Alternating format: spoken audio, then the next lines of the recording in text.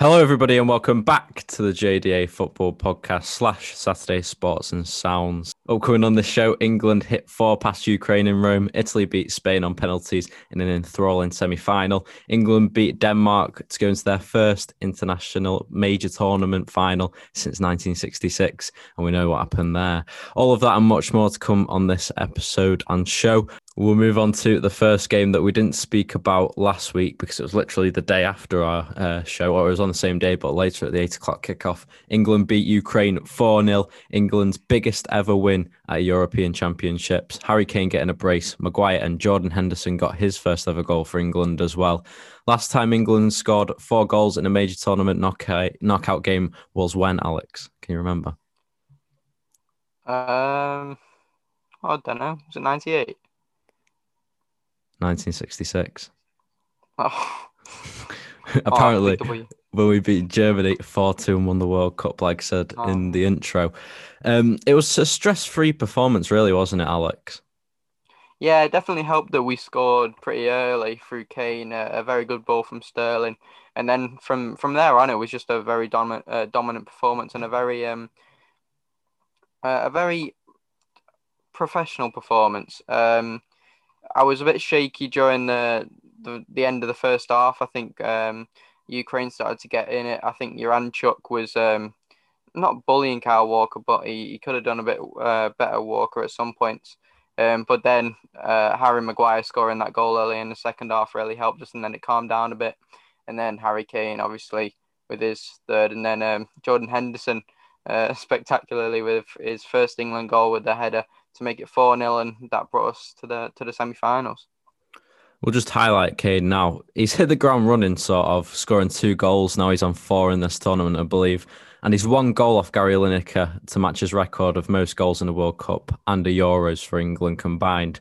However, what is your assessment of the Spurs man this Euro so far? I don't know. He's definitely sat deeper than he normally does. I think he might want to be more a part of the team rather than just being the target man that you cross into. I think that's why he's tried to go deeper for the play. And sometimes it hasn't really worked. I think definitely against Ukraine, he changed it up a bit and decided to just stay as that target man, and it's done him very, very well. And I think as well against Denmark, which we probably going to come to, although he did come deep quite a few times, he didn't do it as much. And I think that really helped us going forward. Yeah, as a collective performance, I was talking to somebody earlier this week and they said that they were watching the game against Ukraine with somebody who watched the 1966 final. And he said, I've watched all of the England games throughout the years and this England team, as that performance against Ukraine, we've never had that ever where we've dominated a game really comfortably in a major tournament. This is not a friendly. And we've looked comfortable on the ball and we look like we're going to score the majority of the time. And that's what happened in the end, 4-0. But for someone to say that since watching the 1966 World Cup, it's pretty mental, isn't it? How we've come all this way and this is the best team that we've ever had. And he even said we weren't even great for 90 odd minutes that was in that game because in extra time, of course, Nobby Stiles, Jeff Hurst, sorry, them two both scored those goals, so England won. But he said, apart from those 90 minutes, we didn't play well apart from the last dying numbers of the game. So it's a bit weird to see this is the best England squad that we've really ever had, isn't it? Yeah, it's weird because they were talking about it a lot. They don't really play like England. England are normally a team like they'll dominate play, but they'll win by 1 or 2 goals. They'll always try and make it hard for themselves. But this set of players don't really have the same mentality that they did have probably before Southgate was in charge. I know Roy Hodgson couldn't really get them going. We had that awful tournament where we lost to Iceland, and then of course Gareth Southgate came in and he's brought us to 2 semi-finals and now a final. So he's really hit the ground running. But yeah, it's just a really young squad. They don't really bear the weight of any past failures. So yeah, it's very good for the future as well. Luke Shaw was magnificent again. 2 assists in this game. Sancho's first ever start in a major tournament for England, and he took his chance for sure, didn't he? Yeah, definitely. What do you reckon Southgate said to Jack Grealish after the game when he whispered in his ear? Because there was many things going around saying, "Oh, you might play in the final. We'll try and get you on next game." Yeah. What do you think? What do you think it was? I hope it was. I'll save you for the final because if it wasn't, I think we're a bit screwed. I know he took him off Um, did he take him off for extra time or halfway through it in the Denmark game? So I Yeah. don't know whether he just like felt a niggle or something, or but I hope he's saving him for the final. But then again, I don't really know who he'd start for because Sterling played well, Sancho played well, and so did Mount at the end of the day. So yeah, we just have to wait and see. I just wanted to also look at the maturity of this group of England, the players in this squad, because Rio Ferdinand said it. The maturity is absolutely brilliant. I've never seen anybody as calm and collected of an England side compared to previous teams as this, because everyone says, "Oh, it's coming home," but they're just saying, "Take it game by game," like they do when they're in the teams in the Premier League and Bundesliga. Why do you think they're so mature? And the oldest players, I think it's 27, 28. It's really magnificent how this team's so young and they've still got the maturity of players who were in their 30s, say, for instance. Yeah, I think it's just a different mindset, seeing as how like past England teams, they've kind of like Roy Hodgson as the manager hasn't really got the same passion as Southgate had. I think Southgate's the main pushing point because he's been there. He's missed the penalty that took England out of the Euros when everyone thought we could finally do it. So he has the passion for the game, unlike any other manager we've really had. So I think the players have really took it on board and they've done really well taking it on board. And well, they're playing some of the best football of their lives. So yeah, Is it coming home, Alex? it might be. So we'll move on to the semi-final game. England 2, Denmark 1 in extra time. The goals, Damsgaard with a sublime free kick. 9 minutes later, England score through Simon Kjær own goal. And in extra time, in the 104th minute, Captain Kane misses his penalty, but the rebound rustled into the net with Kane and especially Phil Foden's face reactions showing how key that goal was. But England did concede their first goal of the tournament, like I said before, through Sampdoria midfielder Damsgaard. They showed great character to bounce back after waves and waves of attacks, didn't they? With the Danes eventually plummeted through the own goal and assisted of Arsenal's Saka. But focusing on the great character shown to take only 9 minutes to equalise, something special, isn't it? Yeah, definitely. I think many other teams in this tournament, I know Germany and stuff, they took ages to get back against that the Hungary side who took the lead early, and all the other good teams that you could say probably be in opposition right now. But as I said, like they've just got a different mindset to any other England team or any other real team in this tournament. Maybe Italy you could put in the same category, but yeah, the amount of pressure they must have been under to go and just score after 9 minutes is amazing. And um, I mean, I can't remember, did Kane play the through ball to Saka, and then I think he tapped did. in, and it's a great ball. And then Saka showed his composure, and then Sterling just had to be there to. Well, if Kerr didn't touch it, he would have put it in. So yeah, so can you say it's a great goal? But Well, it's a it great was build-up play. Yeah. Yeah, brilliant build-up play. Now we'll talk about the soft penalty, so-called, given on Sterling. But we've seen decisions all year like this, so why stop now, Alex? I don't know. Personally, I think it was a pen. I think some people might think I'm a bit biased, seeing as I am an England fan. But he has ultimately touched him, and although probably it might not have been enough to make him fall over, I think it was still a penalty. There was still contact in the box. And I think if he had gone over with a bit of contact anywhere else on the pitch, then it would have been a foul. So I don't know why it wouldn't be at this point. And it was no softer a penalty than that Kane didn't get earlier in the game. So I think we were a bit unlucky with that one. So I think we just got our just reward. Yeah, I thought personally, the one that you said there with Kane, that was in the box, I thought that was more of a penalty than this one. Yeah, I think definitely more contact. Yeah, no way he really got the ball. He just went through him, didn't he? Mm, yeah. But there was a situation with the laser. One of the fans in the stadiums flashed a laser at Kasper Schmeichel when the penalty is about to be taken. Now, everyone was saying, "Oh, that's why it put him off." But at the end of the day, he went the right way, didn't he? Yeah, I mean, he saved the penalty, so it can't have put him off that much. But just because it doesn't put him off, I don't think it's definitely not the right thing to do. And Yeah, I think they get fined, didn't they? England at the end. yeah, they did by UEFA. Um, But then again, like he didn't really notice it. If he did notice it, then he would have took the penalty again. But yeah, didn't really affect him, and he did save the penalty. But he was just unlucky that Kane did get the rebound. When he went to go and like save the penalty, he saved it, but he sort of expected to catch it in a way, didn't he, when Schmeichel went down? But because he wanted to catch it and he didn't catch it in the end, it smothered really, then Kane smashed it in. Do you reckon he wanted to just take it into his body really and not palm it out? Yeah, definitely. I think at the end of the day, it probably wasn't the right decision. He probably should have just pushed it away in a different direction. But because he did try and catch it while he was on the floor, I don't think that was the right decision. And he ended up just squirming it out of his hands, and Kane just got the rebound. Now, with that soft penalty, I think there's sort of an element of justice in a way for after what's happened to us with Maradona in '86, 2009, Frank Lampard's goal clearly over the line but wasn't given, and all the penalty shootouts that we've had to go through over the years, especially the Germany ones as well. But we've deserved a bit of luck, haven't we, Alex, with this penalty?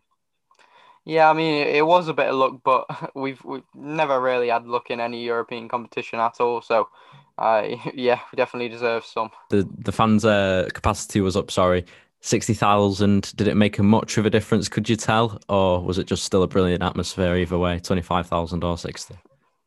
I mean, it was still a brilliant atmosphere, but I can't help but think the game against Germany, where I think they had about half capacity rather than about three quarters. I think it was um, not much better, but it was a better atmosphere just because like it's England in the knockout stages. There's less people, but they were making as much noise as much more people could make. So it was still great. Was still a great atmosphere, but I think it would have been better with less people. But you never know. I'm going to finish on with this main man. As much as we all moan about Gareth Southgate, his tactics and players that he picks, everyone has a go. He's got to be up there with one of the best England managers, if not the best England has ever had. 3 semi-finals in 4 years with a World Cup, Nations League, and now a Euros. The first ever England manager to lead us to a World Cup and Euro semi-finals. And now he's going to be the first ever England manager to lead us into a European Championship final. Should we put some more respect on Gareth Southgate's name now, really? Yeah, 100%. We'll move on to the other semi-final game. It was Italy versus Spain. Ended up 1-1 in the end. Morata getting an equaliser in the 80th minute with Federico Chiesa getting Italy's first goal in the game. It went to pens. Jorginho won it 5-4 on penalty with Alvaro Morata missing. Alex, what was your first thoughts on the game? Because it was an incredible game to watch. One of the best games of the Euros so far. Yeah, it was a very, very good game. Two really classy teams when they had the ball. But I do think Spain were the better team on the day. They created more chances. Italy were just very resilient in defence and they had a few counter-attacking opportunities. And ultimately, that's how they got the goal through Chiesa, a very good finish. But I think Spain should have been 1 or 2 up by that point. So they'll feel very hard done by there. And then obviously Alvaro Morata coming on and getting the equaliser with a bit of a weird celebration going up to the camera. But yeah, took it to extra time. Again, Spain had more chances. They could have won it and then went to the penalty shootout. Yeah, sort of Steven Gerrard-esque, that celebration. But the penalties, they've apart from 2 penalty shootouts, I would say, they've actually been quite good penalties. So in this Euros, I think this one was very good. I feel like the players are a lot more calmer than they were in other tournaments, like we've seen with Thiago and Jorginho, especially in that penalty shootout. I don't know about you. What do you think? Yeah, definitely. I think there's some of them. I think was it the Switzerland one that that wasn't brilliant. I think it was Switzerland Yeah. and Spain won it. But then in this one, as you say, it was some very good penalties and some very good goalkeeping as well. I think in some of the tournaments, the goalkeeping hasn't been that good for penalties, but yeah, a lot of the players showed some great class. As much as Spain's goalkeeper Unai Simon's been slated this Euros, especially for the goal that he conceded against Croatia, he has been very good on the penalties. On that line, he was very good, making sure which way he wanted them to go rather than them picking a certain spot in a way. Yeah, definitely. I thought he was going to gain a lot of confidence from saving Locatelli's penalty, like first penalty. So, but it didn't really go his way. I think he should lay off playing with his feet. He's not very good at that. But I think when it comes to penalties, he's one of the best. Now we're going to preview the Euro 2020 final. That is Italy versus England at Wembley, 8 o'clock on Sunday. England's first major final, 55 years it's been. The referee will be Bjorn Kiefer, who is Dutch. Apparently, he gives out quite a lot of yellow cards. But Alex, how good are Italy for all the listeners who don't know? They're a bit of a mixed bag. I know they've won every game that they have had so far, so realistically, you might say they were the favourites. Um, but they've really, against big teams, you could probably say England are in that category.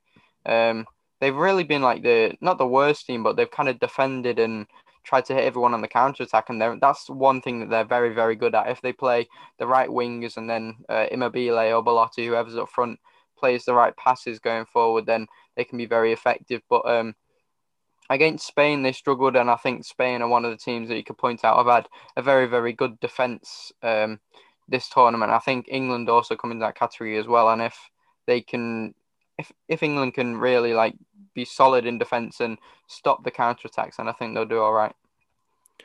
I think the difference between us and a lot of other teams is if we play a back three, which I'll come on to and ask you in a minute, if we play a back three, if like you said, their counter attack's deadly with Immobile, Insigne, and Chiesa. Difference is we've got Kyle Walker, who's one of the fastest defenders on planet Earth, I'm pretty sure. So I don't think we've got a lot to worry about, do you? Especially if it's Chiesa against Walker. No, definitely not. And I think if we do play five at the back, if we play like a Reece James at wing back, then we'll be able to double up on some wingers as well. So I think although some people have been slandering Kyle Walker because he's not the best going forward, defensively he's probably been one of the best players for us this tournament. Yeah, very cool, calm, and collected Kyle Walker has been. But Italy haven't been beat in 2 years. I think it's 32 games unbeaten. So how can we beat Italy? Because as shown in the semi-final against Spain, like I said before, Spain were probably the team that should have won on the night. They weren't the better team, but they did go through on penalties, as we said before. So how should England approach the game? Should we be the ones sitting back, or should we force them to sit back and dominate the game like Spain did? I think if we can like play some passes that we played going forward in other games in the tournament, I think we should be all right because the one thing I think we might struggle for this match is obviously going forward. I think Italy as well have been very, very good defensively, very compact, and against some of the teams that do defend a lot against us, we can struggle to score. I think the Scotland game was a good example of that. But as long as we can maintain being good at the back, I think we could take it to extra time and maybe they'll start to expand a bit more and we'll be able to open gaps. So, yeah, I think we shouldn't sit back, but we should definitely be a bit more defensive and make them go forward a bit so we can find those gaps. Of course, one of the areas that will be highlighted will be that right wing position that's not really nailed on so far. We're in the final, it's not been nailed on. It's magnificent to see. But who would you be picking, Saka or Sancho? Because there's two elements to this. You have Sancho on the back line of the defence of Italy, so he can make runs in behind, because as we know, Chiellini and Bonucci aren't the quickest running back towards their goal anyway. So do we play that with Sancho? But there then leaves a risk of not backtracking, which Bukayo Saka can do, and we've seen brilliant performances from him in the past. But he has also been slated for going forwards, and he's not been given as many options. So who would you pick and why? I think it really depends on the formation. If we play three at the back and then wing backs with like maybe Reece James or Kieran Trippier at wing back, I'd be tempted to put Phil Foden in there because I think when he came on in the last match, I think he opened Denmark quite a bit, and I think that would be very effective against Italy. But if we end up playing four at the back, I think definitely Bukayo Saka. He created the first goal against Denmark, so I think he'd be good, as you said, for tracking back, and I think he'd be the most effective option.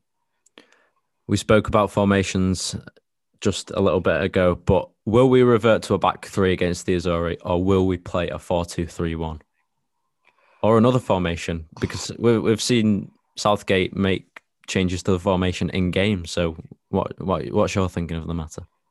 I think you'll go to three at the back, honestly. I think the teams we played, I think Ukraine were a very counter-attacking team, and I think it didn't really work playing four at the back at times. We were getting caught out. So hopefully Southgate's seen that and thought maybe we should play three at the back. So you would go with three at the back just as your final option? Yes. Yes. I think it's a more effective way of controlling that front three. Who would be in your back three? The same against Germany? Yeah, I think you have to pick Walker as the wide one. I think he's very controlled, and then Maguire in the middle and Stones on the left. We have seen Maguire play on the left as well, haven't we, with him bringing the Yeah. ball forward. So very adaptable, that back three, which is good to see. But it all comes down to the score prediction. Is it coming home, Alex? And what will the score prediction be? I think it is. I'm going to go 1-0 England. I'm going to go... It's coming home. I'm going 1-0 England. I said it from the start. England are going to win the Euros. So we're going to win. It's going to be 1-0. So it is the last week of the Euros. It finishes this Sunday, as we've highlighted before. The final, all the key games go into that. But we're going to have a quick review of the Euros, Alex, as the last segment of the show. What's been your general focus over this Euros, really? Has it been a good one, would you say? It's been quite an enthralling one, I think. But what do you think? I mean, there's been a lot of goals. There's been a sometimes a bit shaky defending. I think definitely the knockout stages we started to see some of those games open up. I mean, France versus Switzerland and Croatia versus Spain both on the same day was, I think, probably the maddest day of the tournament. And yeah, I think a lot of teams have showed their quality. A lot of teams have just come out of nowhere, really. Denmark, obviously, Switzerland got to the quarters. And then Ukraine as well have never been that far, so it was good from them. I mean, it's incredible to think that we've managed to hold this tournament, let alone. What do you think about it taking place over across all the different cities, that we've never seen a tournament like this before because it's the 60th anniversary? It's a bit of a weird one because normally, you get the real vibe of, like Russia or when it's playing Brazil or when it's playing in Russia, you kind of feel like it's a Brazilian tournament, it's a Russian tournament, so we should feel a certain way. Like, it's not really been like that. I don't know whether I've liked it or not, because obviously most of our games have been at Wembley anyway, and I think when we have played at Wembley, it's been such a great experience. But I think that game against Ukraine and stuff like that, going to Rome, was definitely a very good game as well. So I'm not sure whether I like it or not, but obviously it probably would have been nice just having a game in the Euros at England. Yeah, even like the little gems that we didn't know, Copenhagen, we didn't know that was going to be a battleground to go to. We didn't go there, luckily enough, but other teams did, like Belgium, came through, but it was very tough. And you've got all the other stadiums like Baku. I think that was a bit of an overstretch, sort of, especially for the Wales squad. It didn't really help them. I suppose if it's the 100th year anniversary, then I suppose they could take it into a factor.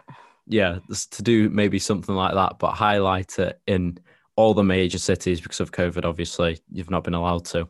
But like I said it a couple of weeks ago, you've got your France's, you've got your there's some in Italy actually. There's Belgium. Even they're starting to get quite big with the golden generation. So then you've got their stadiums over there with Anderlecht and Genk. Lots of other places as well. So I think, rather than going over to the Middle Eastern side where football's not so rich, for the 100th anniversary maybe, go to the rich and astound, really, countries. I don't know about you. Yeah, definitely. I think the travel didn't really do anyone any favours as well. I know the Russian tournament, everyone was moaning about that, where you have to go to the other end of Russia, but now they're having to travel all over Europe to play games that are 3 days apart, and I think that would have been fixed if we'd just played it in England. So yeah, and hats off to the players as well, because they've had to play through a very small schedule this year, with the Champions League especially being crammed in every single week, it really seemed. So credit to them, because they've had to go over as well, like you said, with the Wales players into Baku. So travel even more for them and to play more games in a shorter time as well. It's just brilliant. I mean, the England levels were brilliant against all the teams that they've played. And even still in extra time, it just shows how much they're trained and how good they are compared to other players in the past, because of everything with the nutrition and fitness.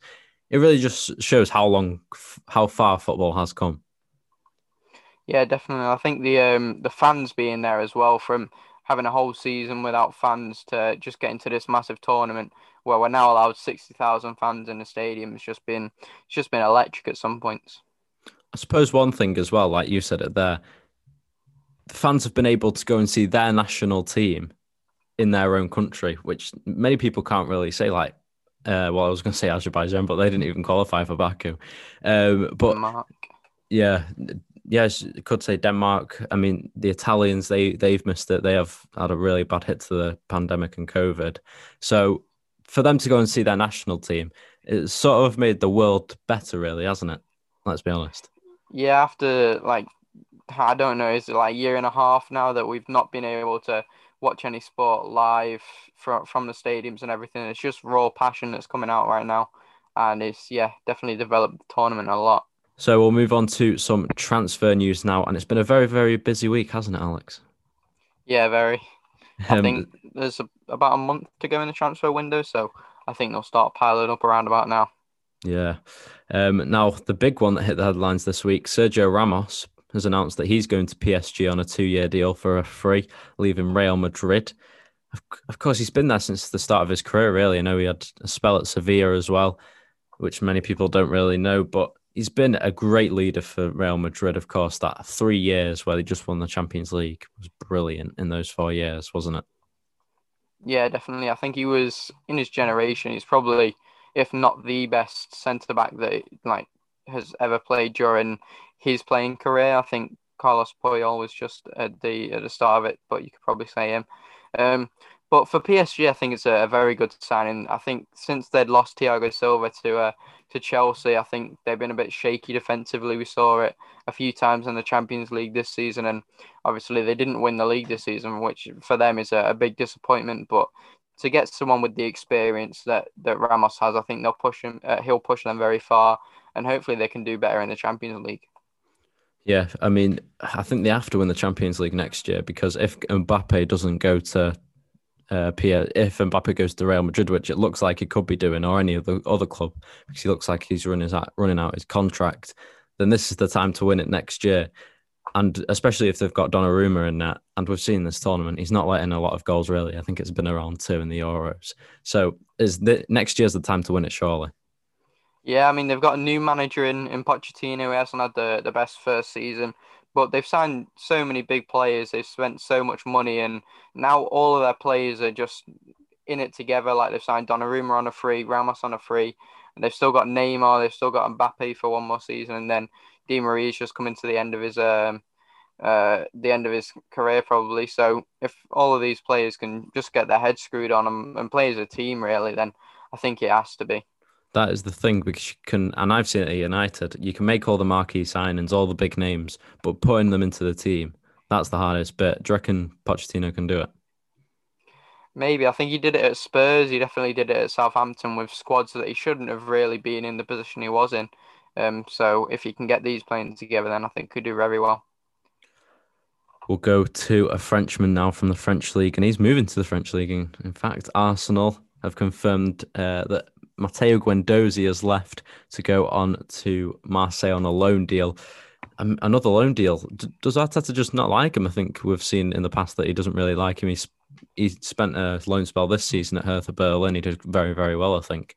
So to go to Marseille, it's a bit of a step up in a way, isn't it? Yeah, I don't think he's a very bad player, but I think it all really spouted from the Mope incident when they played Brighton. Since then, I don't think he's really played, and then obviously he sent him on loan to Hertha Berlin, and then obviously again this season to Marseille. So I don't think he's a very bad player. I hope he does very well at Marseille, but I don't think with the relationship he does have with Arteta, he's going to succeed at Arsenal. Yep. Now we'll go to Leeds United, and they made a shock transfer move with Barcelona's Junior Firpo moving to Leeds for an unclosed fee. Nobody really knows it, but a great signing for Leeds. This isn't it? I said to you this week, he fits into Marcelo Bielsa's side. He just slots in straight away. He's brilliant. He can play in the 4-1-4-1, that formation. He can play in the left back. He can even play as a winger, wing back. He can play all over that left flank. He's a great signing and he can fit well in the press like he does at Barcelona.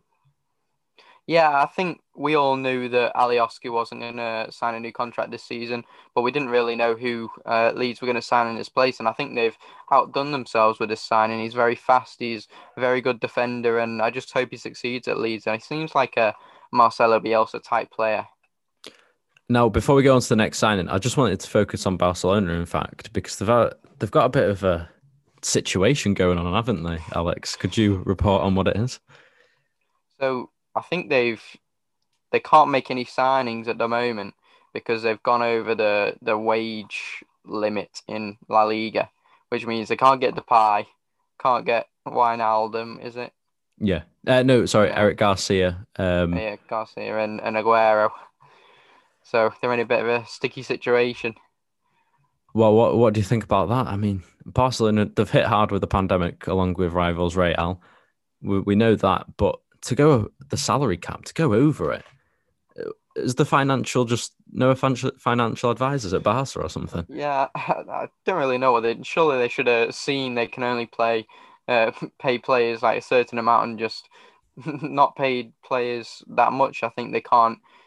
Didn't wasn't there reports that no one really wanted to leave, so they couldn't Yeah, really get the wages down, and no one wanted to take a pay cut either. So I'm not sure what they want to do. I don't know whether Messi signed a new contract. Yeah, I don't think he has. he's still a free So agent. yeah, So they've got all these things, and Trincao, who's meant to be one of the best players since a long time to come out of La Masia, he's gone on loan, I believe. Has he gone to Wolves? yeah, Wolves, yeah, Well, he's gone to and they Wolves. and they've sold Firpo as well, but still very far over the salary cap. Yeah, 200 million they are, even with all these deals done. So it's quite a hefty fee to do. I think another one was one of the players is trying to sue Barca as well because they've just released him and got rid of his contract. So he's taking them to court now. So they're in a sticky situation. It's Do you reckon they getting can get out worse. of it? I think they're such a big club that they really have to if they get enough investment and stuff like that. But then again, like if you look at some teams, if they went over the salary cap and they weren't probably one of the biggest teams in the world, then I think they'd be in a bigger situation than Barca are in right now. Yep. Now we'll move to Patrick Vieira, and he's made his first signing at Crystal Palace with the highly rated teenager Michael Olise from Reading. Alex, do you know a great deal about this man? Yeah, I actually do. I've watched him a lot of Reading this season. Seems like a very good young player. I think he's 19, isn't he? And he's French as well. So I think Patrick Vieira's influenced that quite a bit. Probably one of the best players in the championship this season going forward, and probably unlucky not to get promoted with Reading this season. But I can't help but think it's probably a short-term not Elise, Eze replacement. What position does he play for everyone who doesn't Uh, know, and what can he bring to the table? a very creative, skillful attacking midfielder, but I think I'm aware that he can also play out wide as well. Well, it'll be So interesting. pretty much Eze in it. Yeah, he will. It will be interesting. I think he might have a bit more pace than Eze, and Eze's fairly quick, so it'll be interesting to see how well he does from one teenager to another. And Harvey Elliott signs a new contract with his boyhood club. Very, very highly rated. He did very, very well for Blackburn last season. Will he make a first team appearance this season, do you reckon, Alex, with this new contract? Hopefully, I think the more experience he gets, the better player he's going to get. I think, as you said, with Blackburn this season, has he got double figures in goals Yeah, and assists? yeah, both. So he's definitely a very skillful player. But I think if Klopp manages to play him even more than he did the season before going to Blackburn, then he'll do very well. Danny Ings has turned down a new 4-year deal at Southampton. He's been linked with the likes of Everton, even a return to Burnley. Spurs have been in for him. Where's his head at, do you reckon, at the moment, Alex? He's 28. He's doing very, very, very well in his career. Where would you go if you were him? I'm not sure, to be honest with you. I think I'd want to go somewhere better than Southampton, seeing as he's probably their best player, even though he's been injured a lot of this season. I think he's bagged 14 goals, which is still impressive for a person that's only been fit for half the season. Do you think maybe Man City? I've heard Maybe, but I've I don't. heard Go on. um, Guardiola come out and say they haven't really got the funds to buy a new striker. I know he was linked with them a while back, but he could be a good short-term replacement for Aguero. Yes, could be. I mean, I don't know if Pep is really bothered about a striker, to be honest, because if Mm. he continues to play false nine with Kevin De Bruyne, he's not really got a lot to worry about. And all the wingers that he's playing on the wings can play in that central spot if they need to. Of course, they've got Jesus still as well. Sterling can do it. Bernardo Silva can do it. Mahrez can do it. Rory All Delap. Yeah, you might even use him. You never know. Bring a bit of youth in. Mm. But all those players across that front three positions can play as a false nine. So I don't know about you, but why would you go out into the transfer market if you've just won the league in that way, sort of to the back end of the season? Yeah, I think the only way he'd go to Man City if it was on a free transfer at the end of his contract. I do probably see him staying at Southampton this season, but he is getting to the latter stages of his career, and if he wants to develop as a player and like have the end of his career as one of the best, then I think he does have to move. Yep, we'll have to wait and see what happens with Danny Ings and where he will go. Will it be Premier League or maybe abroad? You never know. Mm. But I alluded to this man before. Patrick Vieira has signed a new 3-year deal with Crystal Palace to take over them as the manager. How do you reckon? How well do you reckon this appointment will go at Palace, Alex? Of course, he's managed the likes of New York City in America, a French team as well, I believe. He's been around the block, that's for certain. Yeah, I think it's always very risky to get a manager like this. He hasn't really had that much experience in his managerial career, but definitely as a player, he has. I mean, he's won the league with Arsenal, so I think he probably knows the Premier League. But if he can get his tactics on point at Crystal Palace, he has a lot of young, exciting players. So if he can get them all playing up to their potential, then he should be a very good appointment. Yes. Now we'll move on to Watford, and literally just about before we're going to go into the transfer news, Alex has said they've made 3 signings in quick succession. So we'll start off with the first one, arguably the biggest name on this list. Josh King, 29 years old, of course, plays for Norway as well as his country, but he's played for Everton for you this season to the back end in a couple of games, Alex. What can Watford expect? Um, I mean, if they play him well, if they don't play him on the wing like we did, if they play him either as a false nine or a striker, then he'll be very good. He's very quick, very skillful. Can put the ball in the back of the net when when he's on form. Um, but yeah, all they need to do is play him in the right position. Also, a new signing, Peter Etebo, central midfielder, 25 years of age, of course, was in that Nigerian squad in the World Cup in 2018. He's gone on loan from Stoke with an option to buy. That's what Watford have said. So, would this do a great deal for him? Because Stoke I mean, Watford are in the Prem now, so you expect it will be something better than Stoke in the Championship. Yeah, I think it'll be very good for his career. I'm not sure how much game time he'll get. I know Will Hughes and Chalobah in the midfield, they've been very, very good this season. So he might just be a rotational player, but maybe they're getting rid of Hughes, you never know. Yep, and then they've also made a striker signing as well as Josh King, Dapo Mebude, who is 19 years old, Scottish international. They've confirmed the signing of him, 19 years old, from Rangers. Do you know a great deal about him, Alex? No, No, can't be honest. but these little gems, these little gems can do a lot. Like Cisse, Newcastle, that's just one Mm. for you. But this guy's a bit younger, so it might take him a bit of time. But yeah, it's great to see Watford investing in the youth. Now we'll go on to some kit reviews, starting off with the Merseyside clubs, Everton first, and they've released their home kit. And Alex, I can only come to you first. I wasn't like when I first saw it, I was a bit shaky on it, but I'm starting to get used to it now. They posted a picture like with all these like blue and like lighter blue on all the zigzag patterns. So I was a bit scared when they did that, but I think they've done well with shading it in a bit within the kit. So yeah, and the yellow's back. I've always liked a bit of yellow on the kit. So Where does the yellow come from? Because of course it's not really on the badge. Do you know where it um, really comes I from? think in our old badge, like the one we had, like 2010 or all of that, I think it had a bit of yellow on it, and we've kind of stuck a bit of yellow on our kit ever since. So I got a bit of yellow here. So. Yeah, you have. Right. Yeah, I think it's a very, very nice kit. I do like the element of the zigzag sort of on the. It's not really a zigzag, but adds a bit of spice to it. Yeah, it does. And I don't know, have you still got the Hummel like X upward V? Sorry, on the sides. Yeah, can't really see them in that picture, but yeah. But it looks like a very, very nice kit. But I still think last season's was better. I think that was a nice. And the away kit this season. Yeah. Speaking of away kits, Liverpool have released their away kit. Different. I mean, it's got a collar for first off, creamy. Sort of got the red and orange in there, and sort of the black end of the collar sleeves. What do you think about the kit?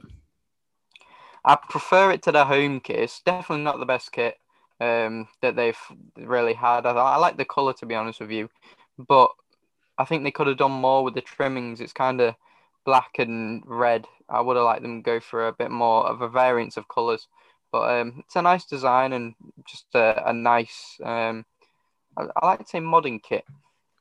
Yeah, of course. Well, it's sort of old-fashioned in a way with the collar, isn't it? Yeah, with the collar, yeah. Yeah, of course. Chelsea had a collar with that white kit. I think it was 2 years ago now. That was Frank Lampard's first season. And yeah, the white with the blue and red collar, that was very nice. So yeah, Nike followed it up here. Marcus Alonso. So Atletico Madrid have also released their kit this week.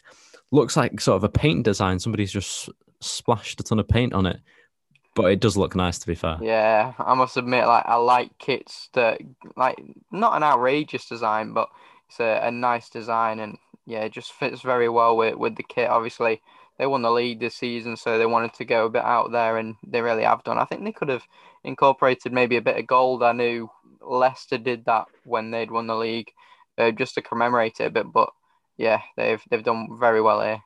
Yeah, the trimmings as well. A red on the left and on the right. I thought it was a blue, but it's the background actually, so it's red on both arms. Sorry, my mistake. But just inside the shirt, you can tell the lines on the back. I want to see what that looks at the back of the shirt. I don't know if you can see it, but that'll be interesting to see what those little lines are at the back. Yeah. But I think the Hyundai and the Plus 500, I think those really come and suit it very well, especially with the colours as well. Yeah, not a very nice, simple sponsor. You always like it when it's white as well. Yeah. Now, that is everything done. Euros, transfer news, general news, kit reviews. Thank you for listening on this podcast, and we'll come to you next Friday. But that's a bye from me. And me. Coming home. It's coming out.